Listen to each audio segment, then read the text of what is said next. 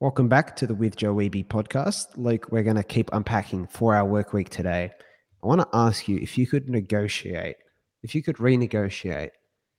one thing about your life right now with whoever you need to talk to about it, what would that one thing be? That's a tricky one. Give yourself time to think. It's completely fine. So, for example, is it like an extra hour in the morning for something? Is it a day off a week for something?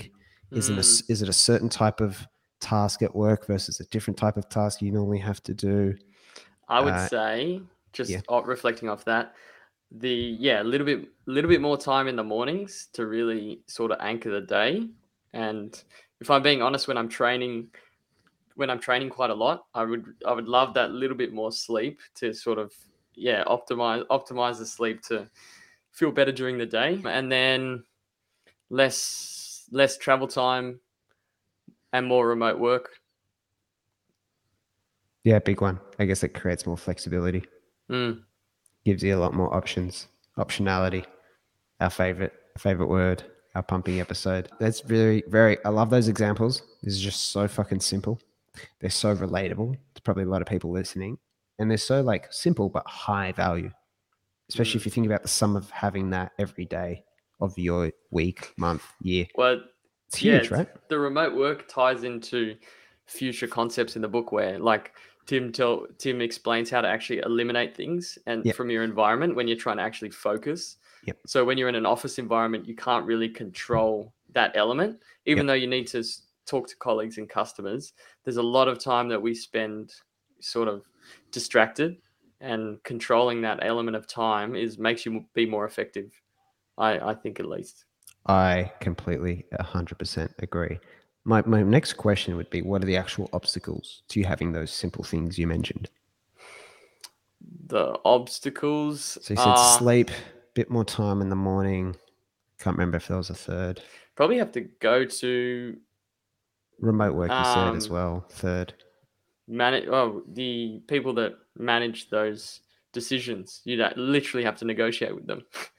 Okay, And there you go. yeah. Well, it's a good point because they're very relatable. Morning time is the best time for deep work for pretty much like 90% of people or something. Like there's science behind it. You don't really need the science. Just look at your own life. Notice, see how you wake up tomorrow morning, how much easier it is to focus. That means you're part of this sample too. Mm. And I a couple of years ago swapped out morning time for the gym for riding instead of the gym because riding was more valuable to me than the gym. So that was the big reason. And in 4-hour work week, Ferris has a lot of practical advice for negotiating for those sort of things that you think would not be ever granted to you by your workplace, and actually having a straightforward way of negotiating them. The theme of this episode is treating everything in life like it's negotiable, and that's a saying that we always have in sales. When I was more focused on real estate, like the price is non-negotiable, but some smart ass would always say, everything is negotiable. It's kind of true though. It is, mate. It's kind of true. How many times I'm trying to think of all these examples of times I assumed something was just a given, and I was wrong.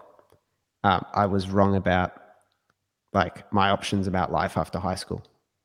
The only sort of non-boring office job I could do was like this film dream. I've learned since there are way more fucking options, a whole spread of options in between that are way more flexible, fun.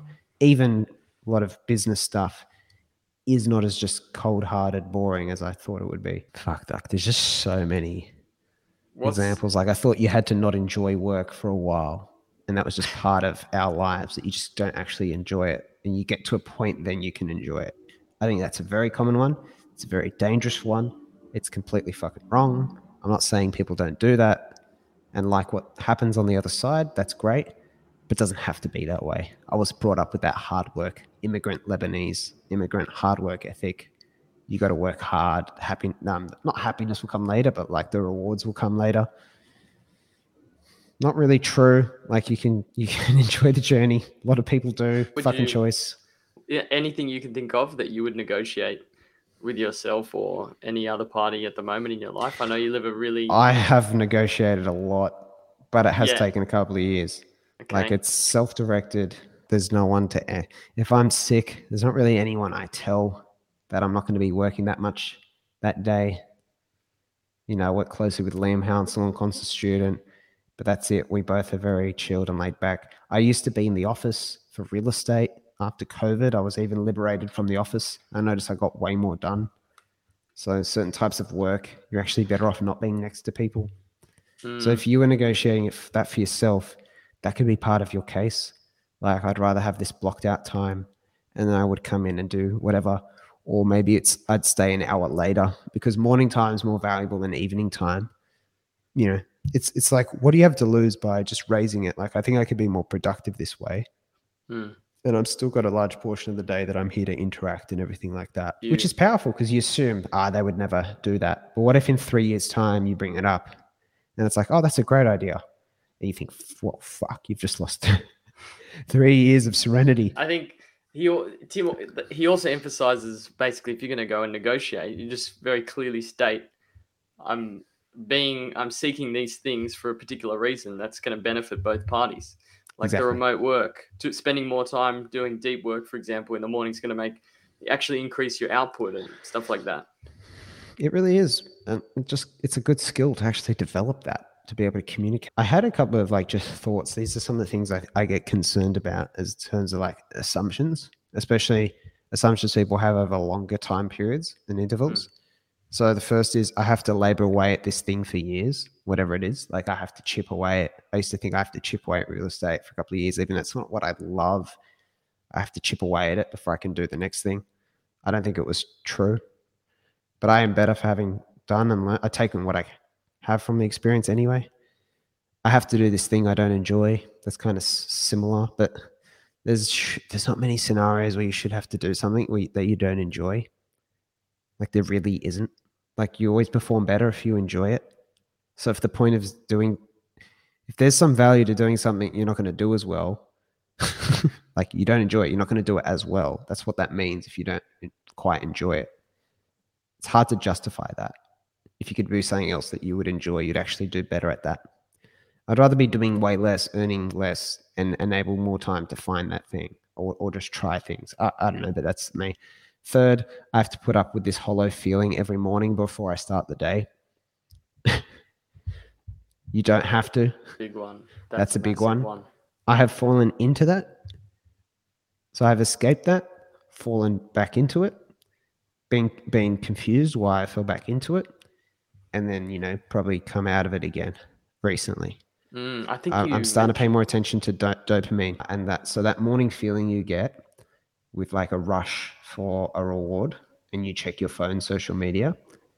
I've learned that most of us are living our lives kind of enslaved by dopamine, not just in social media. That's the part we're aware of, but most of our metrics at work, especially people who work in sales environments, marketing environments, when you get a little a win, a payoff, a deal goes through, so the reward can often be dopamine. It can be pleasure. So if you feel tired after, that's kind of, I'm not the best expert at this. No, I can speak to that. For example, exactly. I can think back at my time when I was sort of on the floor as a salesperson. If you would work, don't get me wrong, I would really enjoy it. And I'm not sure how much of it is what you're describing, or how much of it is actually interacting with that many people and sort of getting that does it too. It's a mix between the two, but you would hit this massive, you'd set these little milestones, hit these massive goals. And then after you'd feel incredible, but then it would push back down and you get sort of a hollow, empty feeling. It's the same. I'm going to be a bit cheeky here. Casual sex, drugs, alcohol, social media, you have the same kind of experiences. It's the same systems. Work can actually be pursued from, if I'm going to summarize it with neurotransmitters like endorphins, oxytocin, when you run and you feel that release after, I think it's endorphins. That's a very different feeling. That's where you seek the pain, your body compensates with pleasure. When you seek pleasure to bring you back down, your body compensates with pain. But to seek pleasure is to seek pain. Yeah. Pleasure. There was a good book. There was a good book I was reading on that. Actually, we probably shouldn't diverge too much, but Anna Lemke. It was Dopamine Nation. It was a Oh really wow! good Well, I'm chucking explanation that of on my that. reading list. But running, for example, is like, I know, sorry, I just cut you off, Joe. But No, no, running is like when you get to the end of it, even a really long run, you're exhausted, but you just feel relaxed. exactly. And It's it's kicking not a in. high. No, It's no, no. not Different the same chemical. high. It's a different chemical, not dopamine. So that's Mm, why it's so mm. positive. So that's a big one, right? Don't put up with that feeling every morning. It might not mean you need to change job. It might mean you need to change your morning routine. So it's not that drastic. And then fourth is I have to study for this many years before I can do X. I need to gain experience. Treat experience like it's negotiable. Controversial. Most people wouldn't tell you Experience like that. it's negotiable.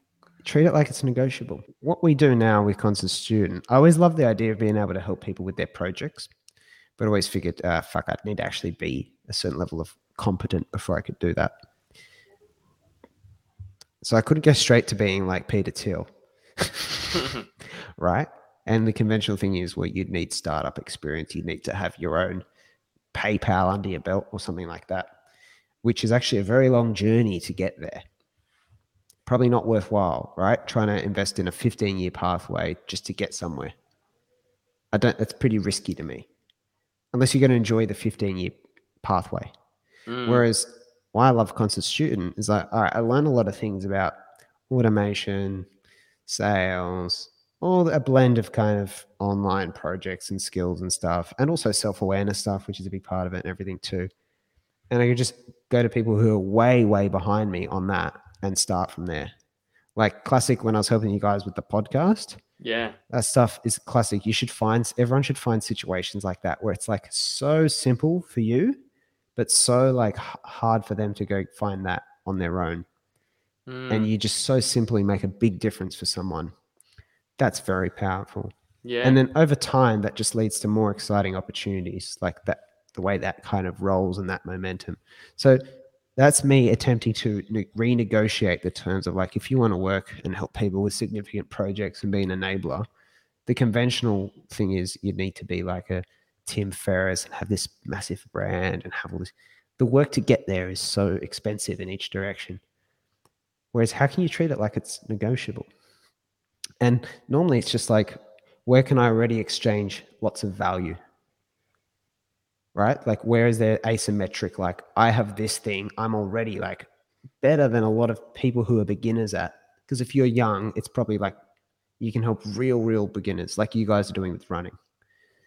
And then you can probably just go, all right, create something that brings those people to me.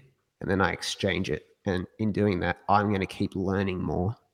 But I'm also gathering this proof of work, a portfolio of work, people who believe in me, a bit of a tribe. And that's what you do. So, treat that. So, I'm kind of like, or every moment you spend studying, unless you really need an accreditation, like you need to get that doctorate or pass the bar to be a lawyer, whatever it is. Every minute you kind of spend just sitting in lectures is a minute you could be applying to building a real portfolio, competency, network, connections. So be very careful about the assumption that you need to study more, because it's hard. It's hard for studying more to be the way to learn more than actually doing it.